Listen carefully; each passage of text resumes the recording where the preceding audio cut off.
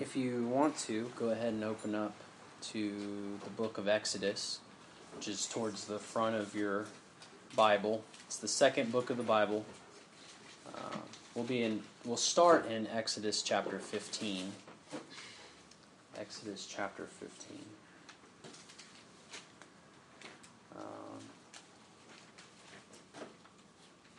So imagine you're taking a class in school. Let's just say it's a math class. And your teacher tells you you're going to have a test coming up. And so your teacher begins working through what's going to be on the test, preparing you, running through the equations and the math problems that you're going to encounter on this test. And so you do that. Let's say it's been some time. It's been a week. You spend some time preparing with the teacher, learning the material, doing the equations. And so now it's test day. You feel prepared. You feel good about it. Your teacher's done a good job of helping you. You've done, on your end, you've done the work. You've done the practice. And the teacher hands you your test, and the first question reads something like, define what it means for a country to be a first world country. And you're thinking, wait a minute, this has been math class, right? So you're like, okay, that's got to be a joke. Let me skim to the second question, right? And it says, what is white privilege, right? And you're like, what is going on here? So you skim to the next question. And it's just things just like that, right? Nothing to do with math. And so you start to think, okay, what's going on here, right? You're probably thinking you're crazy. Where have I been? What has my teacher done to me? But the bottom line is that we wouldn't expect that to happen, right? The teacher prepares you for the material that's going to be on the test. That's really primarily one of the things that the teacher's going to do is prepare the material that they've been instructed to teach you, and they're going to help you learn that, and they're going to prepare you for any testing so you're knowledgeable in that field, right?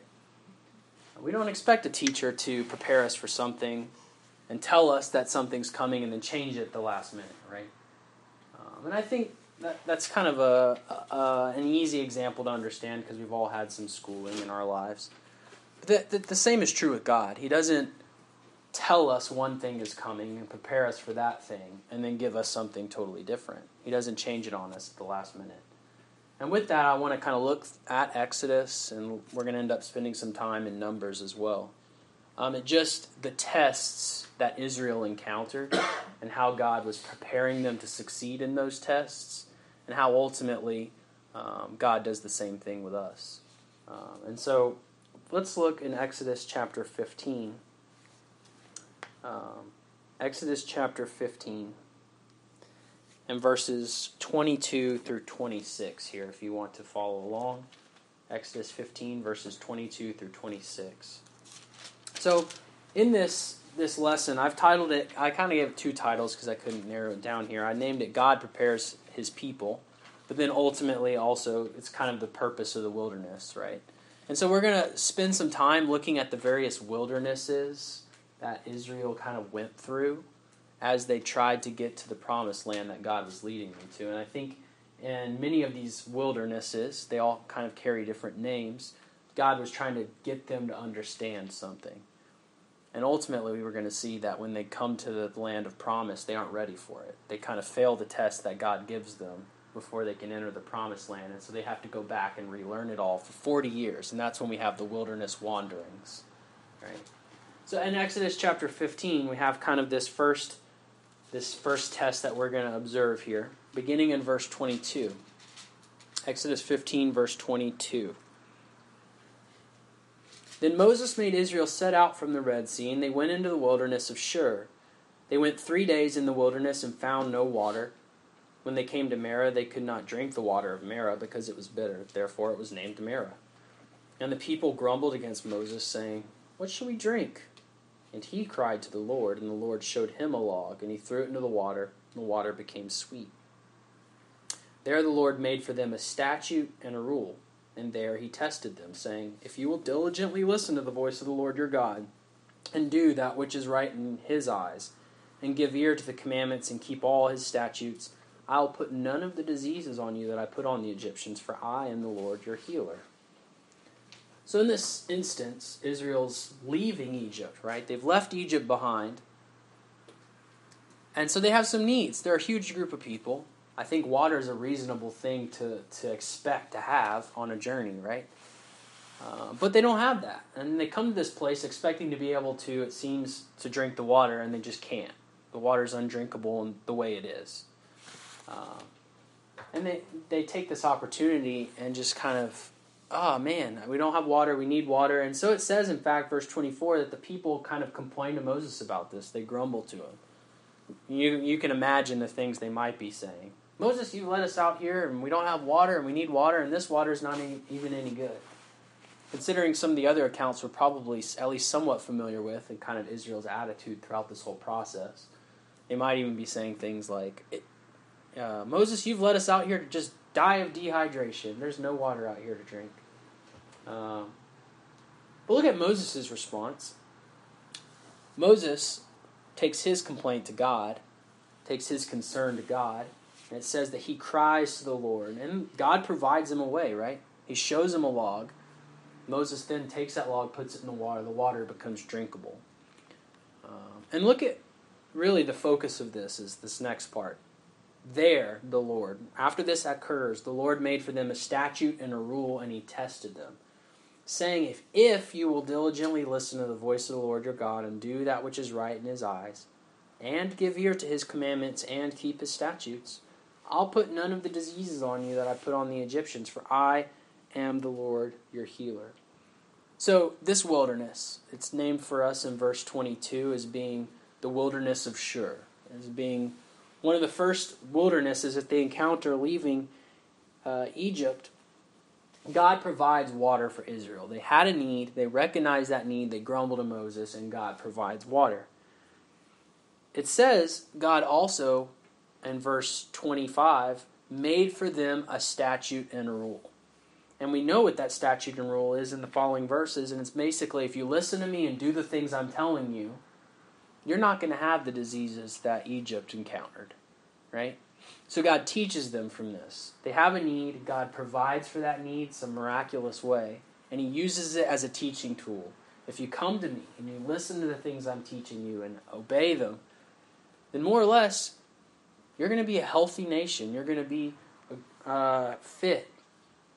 And it says here in verse 25 as well that this was going to be kind of a point of testing for them. He tested them, saying, and I understand this to kind of just mean, here's the proposition, and the test is whether you're going to take this or not, or you're going to live by it or not.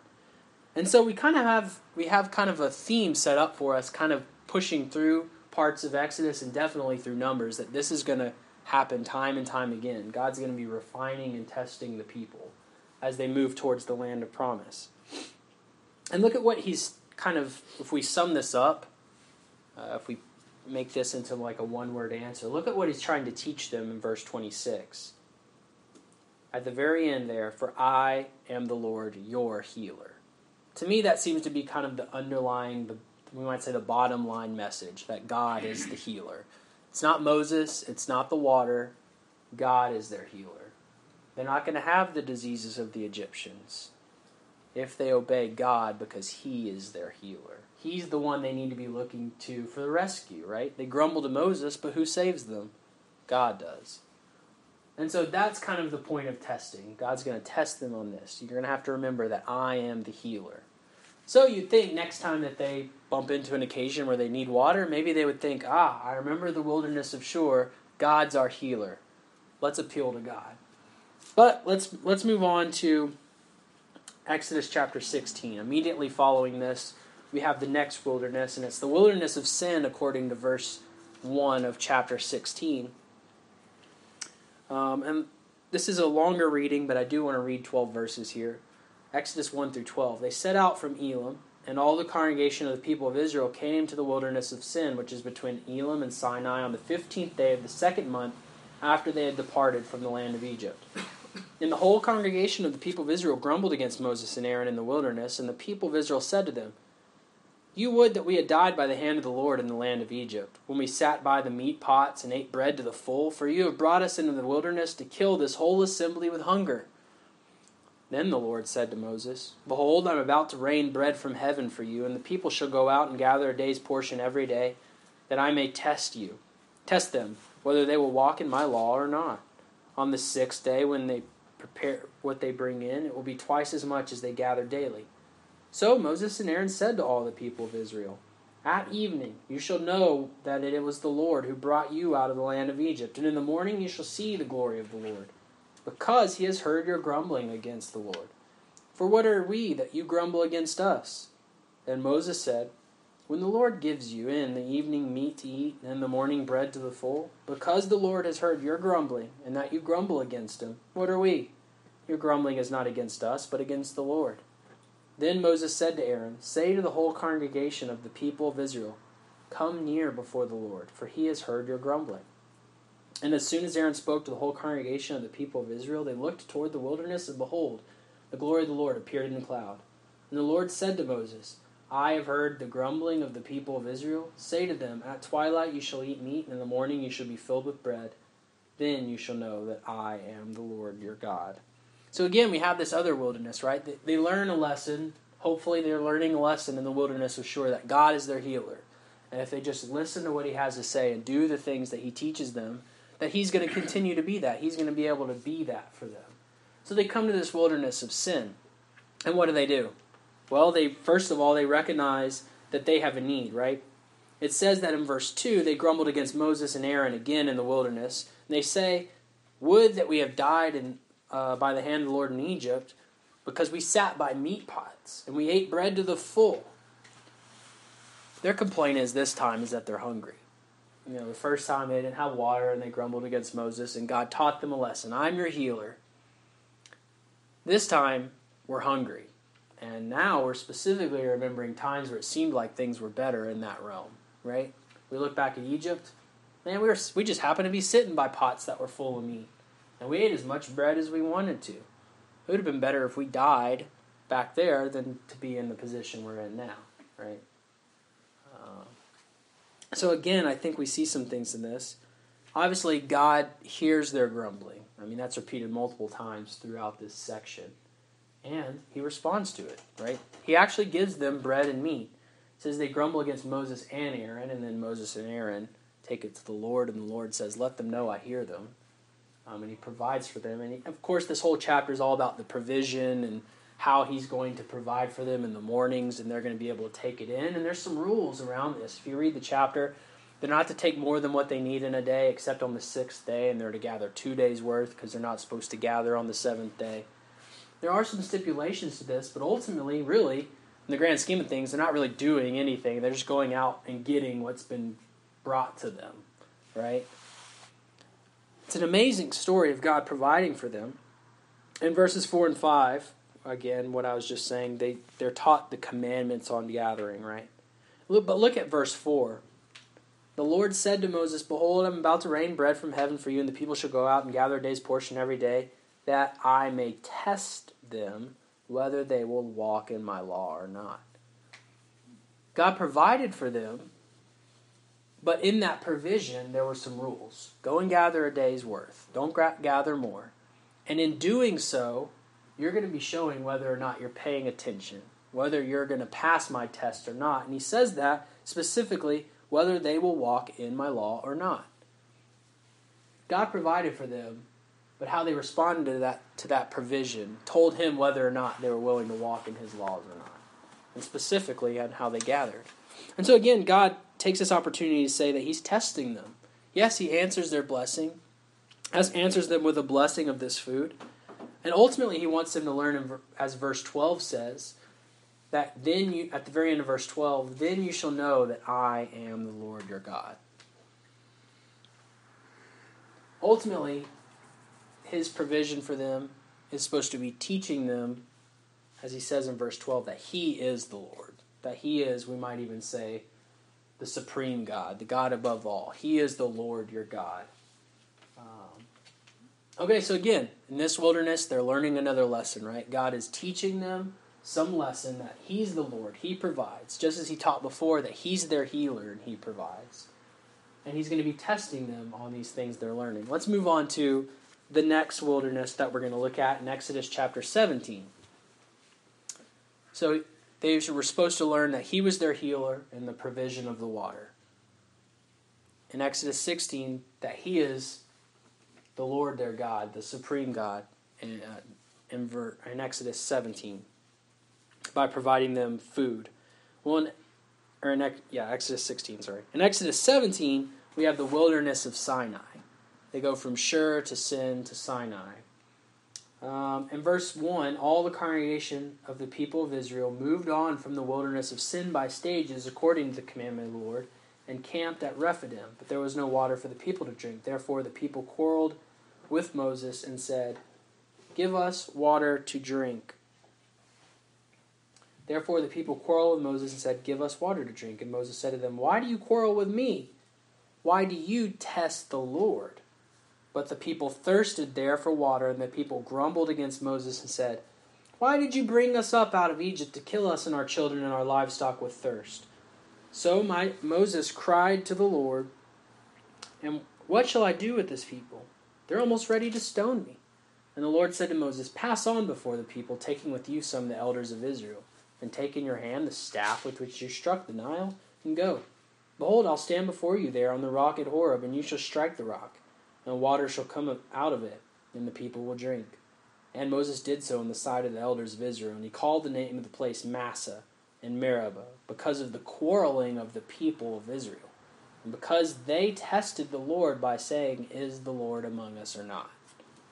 Okay, so this we see for the first time explicitly that things have been kind of turned on its head. The first time they're supposed to be tested by the Lord to know that he is the healer. That was the test. If you walk in my ways, you're learning the lesson that I'm the healer. The second time, provision of food. Ultimately, if they abide in that provision correctly and take the right amount and they honor that, then they were learning that he is the supreme God. Well, again, in chapter 17, they don't have water. They run into the same need that they had just a couple chapters prior. Well, have they learned the lesson from the first time? Well, it seems not, right? They grumble to Moses again. And in fact, they go, it seems like a step further this time, just like they did in chapter 16, and they say, "You're killing us. You brought us out here just to die," right? And in fact, the phrasing that we've been seeing a couple times now, God tested them, is turned on its head. It says the people test God. And ultimately, how it's phrased at the back end of this section is it says in verse 7, the quarreling of the people of Israel because they tested the Lord by saying, "Is the Lord among us or not?" Does it seem like the people had really been taking in the lessons that they were supposed to be learning? Is God their healer? Well, it doesn't seem like they realize that or want that or understand that or whatever. Is God the Lord their God? Well, it doesn't seem like they learned that lesson either, because they're questioning even if even God's with them. Is the Lord with us or not? Because we're dehydrated and dying out here. This one's a difficult one to see because God does end up providing water for them. God teaches Moses how to solve the problem in the provision of the water. He tells him what to do to bring water and letting the people drink. And so I think this is an interesting lesson. I think one thing that maybe we can get from this is rather than testing God when we have concerns, when concern or trouble arises, Israel should have remembered the past examples and the past commandments of God and approached this entirely different. And I think that's useful for us, and we're going to get into more application a little bit later. But Israel should have learned the lessons up to this point, and they would have approached this. You can imagine how they would have approached it completely differently if they had really trusted in the lessons God had been teaching them. But let's not sit here. Let's move on to the next one in Numbers. This is Exodus 17 was kind of a low point, right? They end up anxious and worried and concerned, and so they end up testing God instead of allowing God to refine and test them. We get to the wilderness of Paran in Numbers chapter 12. We'll read beginning in verse 6. Numbers 12, verse 6. 16. Numbers 12, verse 16.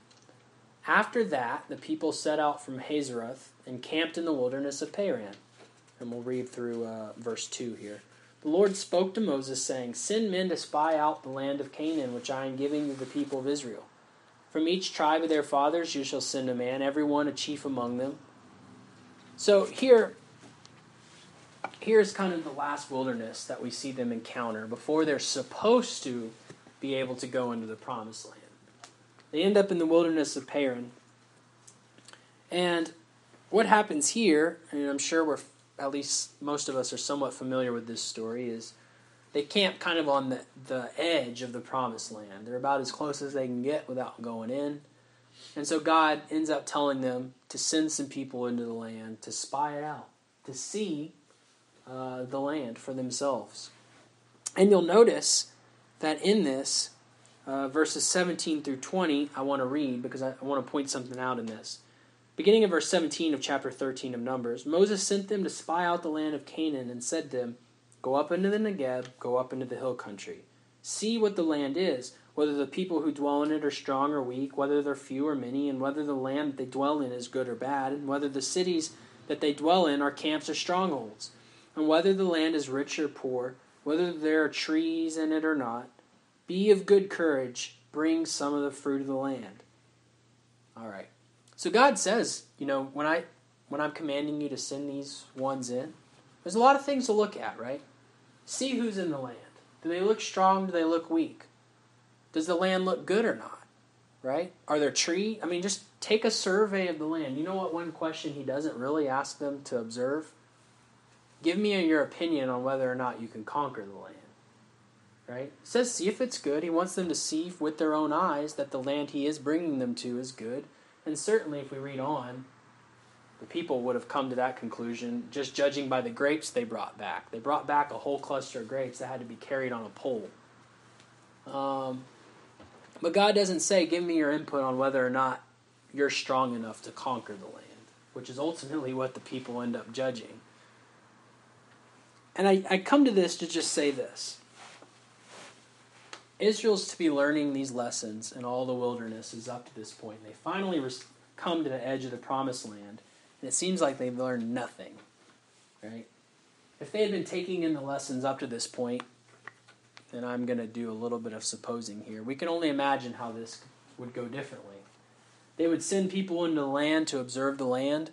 All 12 people would have come back, and all 12 would have said, it's just like God described it. There's some big, strong people in there, but the Lord is our healer. He provides for us. He's taken care of us at every point up to this way, and so God is going to provide us what he said he's going to provide. You can imagine something like that being the answer, right? If they had been taking in the lessons. But ultimately, what they end up saying is we can't take the land. The people are too big and strong. It is what God said it is. It's a good land, but there's no way we can have it, right?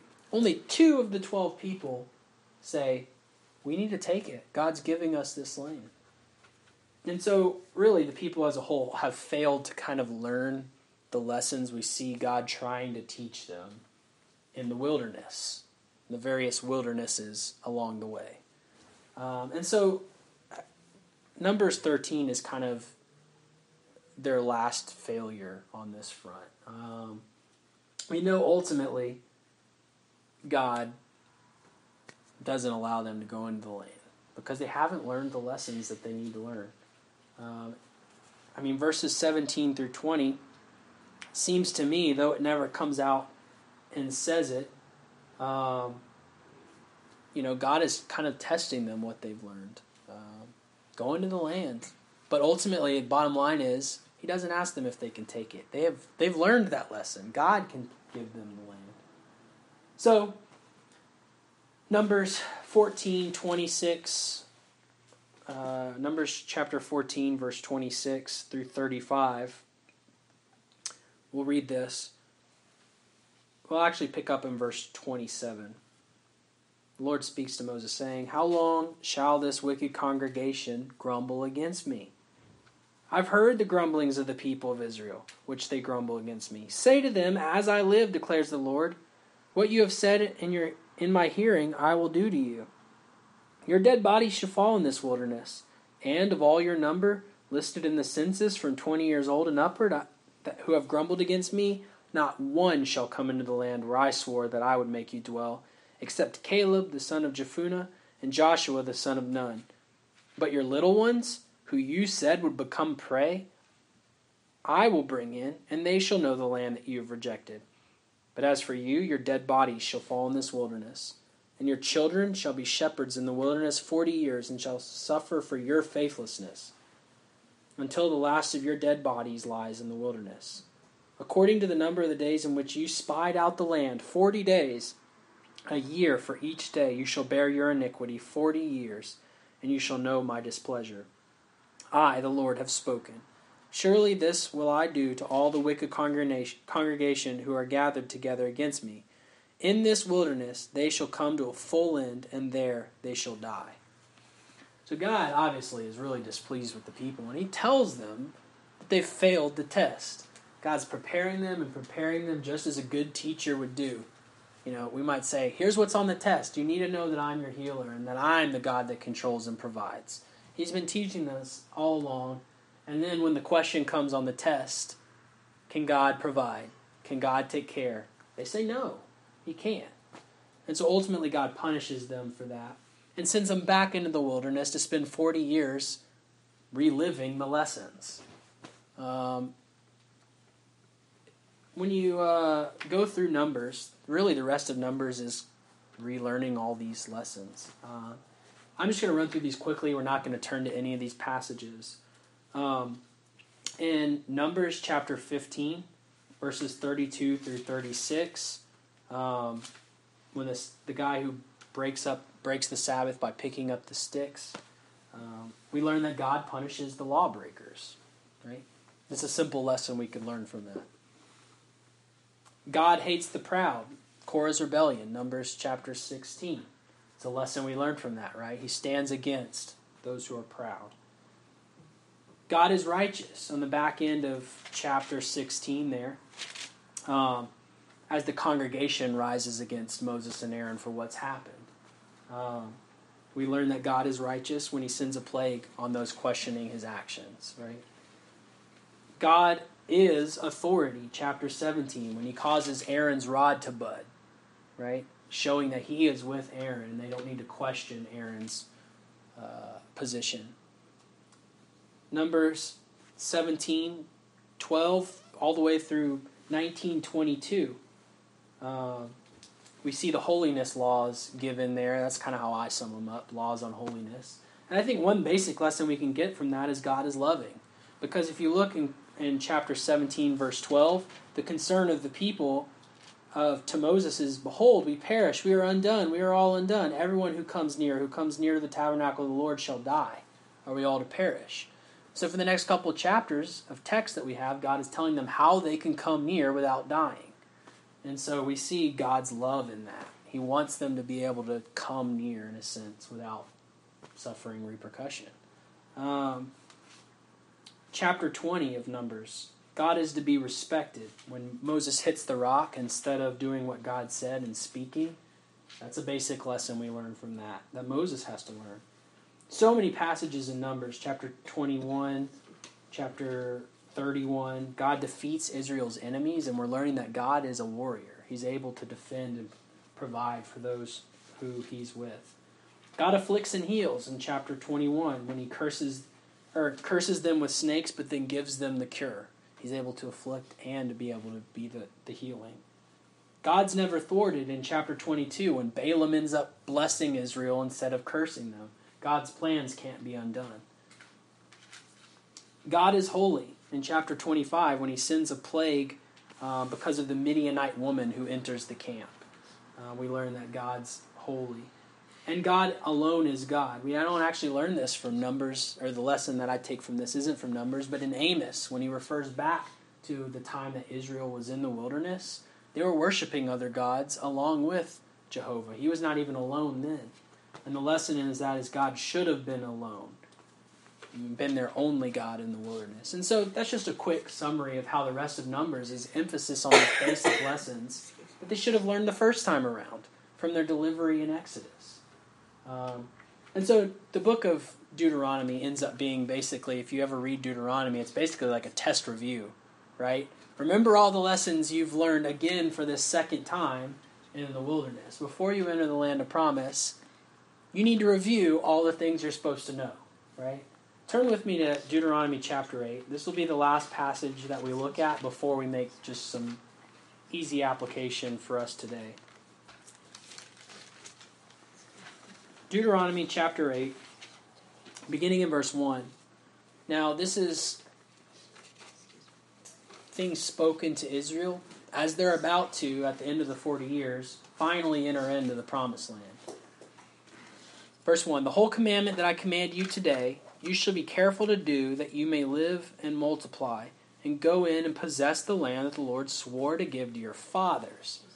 And you shall remember the whole way that the Lord your God has led you these 40 years in the wilderness. And here we go. That he might humble you, testing you to know what is in your heart, whether you would keep his commandments or not. And he humbled you, and let you hunger, and fed you with manna, which you didn't know, nor did your fathers know, that he might make you know that man does not live by bread alone, but man lives by every word that comes from the mouth of the Lord. Your clothing did not wear out on you, and your foot did not swell these 40 years. Know then in your heart that as a man disciplines his son, the Lord your God disciplines you. So you shall keep the commandment of the Lord your God by walking in his ways and by fearing him. For the Lord your God is bringing you into a good land, a land of brooks of water, of fountains and springs, flowing out in the valleys and hills, a land of wheat and barley, of vines and fig trees and pomegranates, a land of olive trees and honey, a land which you'll eat bread without scarcity, in which you'll lack nothing, a land whose stones are iron, and out of the hills you can dig copper. And you shall eat and be full, and you shall bless the Lord your God for the good land he's giving you. That's just one excerpt from Deuteronomy, and there's so many other places you could look at that say more or less the same thing. The lessons that your fathers should have learned have again been instilled in this generation. And when you go into the land, all the concerns of your fathers about what are we going to eat? It was better in Egypt. We're not being taken care of, are going to be abundantly addressed in the land. It had been addressed on the way, but how much more so in a land of their own, where they would have the pomegranates and the olive trees and the copper hills and the iron. And so this is like the test review before finally getting the test. God's been testing and testing and teaching. They fail the test, so you got to go back and relearn all the same stuff again. And so before, like, kind of, we might say in Israel's history, before they get the land, this is kind of their like final exam, right? Like before you take the big test and you go into the land, you need to remember these things. So obviously there's a lot of application for us today. I mean, God's the same, right? He tests us and he wants us to know his commandments and live out his laws to more or less show that we believe in him and that we trust him as the healer and as our God. But the passage that James read for us this morning from Hebrews 4 parallels what happened to Israel as more or less what we go through as Christians. If you want to turn there again, I'll just point out a couple of things there. Nothing, that you haven't thought of on your own, I'm sure. But just to encourage us that while Israel looks really silly for a lot of the decisions they make, I think we make the same decisions a lot of the times when we reject God's provision and care for us. We don't trust. And I think Hebrews 4 makes that abundantly clear. So again, let's just read this again to get it fresh on our minds. We'll just read verses 1 and 2 first here. Hebrews 4, 1 and 2. Therefore, while the promise of entering his rest still stands, speaking of God, let us fear lest any of you should seem to have failed to reach it. For good news came to us just as to them, speaking of Israel. But the message they heard did not benefit them because they were not united by faith with those who listened. So it's contrasting, in Hebrews, is contrasting Christians against Israel. We need to learn the lessons that Israel didn't learn, right? Unlike them, they didn't hear and learn in the unity of faith. They kind of went and did, and they thought what they thought, and they didn't learn the lessons. And ultimately, the generation that failed the test in Numbers 13 didn't get to go into the promised land. And so the Hebrew writer here is making the point of we need to learn from their mistake that we don't fail to enter the the better rest that God is providing Christians. You know, the promised land, Canaan, that Israel is supposed to be going to, just a shadow of heaven. It's just a shadow of the final promised land that Christians and believers are promised. It's so much better than the land of Canaan. Israel doesn't even really have that land anymore. It's not even permanent. But the land that we're promised as believers is permanent. But just like Israel, we can fail to enter that rest as it's described. And so that's the warning in verses 1 and 2. Skip to the end of the chapter here, verse 9. Here's the encouragement. The warning is, don't be like Israel and fail to enter the rest. But at the back end of this chapter, we have the encouragement. So then, there remains a Sabbath rest for the people of God. For whoever has entered God's rest has also rested from his works as God did from his. Let us therefore strive to enter that rest, so that no one may fall by the same sort of disobedience. That's something that Israel failed to do. They didn't work. They didn't strive. They didn't challenge themselves. You know, whatever ways you want to phrase that. There was no striving on their part. There was complaining. There was grumbling. There was no striving to enter the land. There was no attempt made on their part to learn the lessons. And so that's really where I would encourage everybody here is like look at Israel and how they failed to enter that rest. And is that something that you want to miss out on? As a Christian, God's promised to give us rest when we're united with Him again someday. But that's conditional upon the same types of things that Israel had. We have to hear God's word. We have to understand His commandments and His statutes and be able to live by them so we, as God tests us in those things, we can prove ourselves true. I'd encourage everybody here to consider this. Again, it's not something we probably haven't thought about, learning from God and trying to do the things He says, but maybe this is a different way to think about it. And that helps us relate to Israel, right? Sometimes I read the Old Testament and I just kind of wonder at the things that are going on, and I think, why does this help me? And so maybe this helps you think about Israel and it encourages you to learn from their mistakes, right? That's what parents are always trying to do. Learn from their mistakes so you don't repeat them, right? And that's kind of what Israel is to us in this sense. We can learn from their mistakes so we don't repeat them. So I appreciate everybody paying attention this morning. If you're making the same mistake Israel made and you're not paying attention to God's teaching about who He is and what He does, that manifests itself in either not listening to that lesson at all in the first place or even not heeding the lesson. If you find yourself in one of those two categories, that's certainly something we can help you begin to change that with God's help this morning. And if you've made that commitment at some point in your life, but you find yourself becoming more like Israel, do something about that. Let us pray for you. Let us know about that so we can help you in any way that you need. Just make that known to someone nearby if you find yourself in one of those positions. At this time, Robin's going to lead us in a song.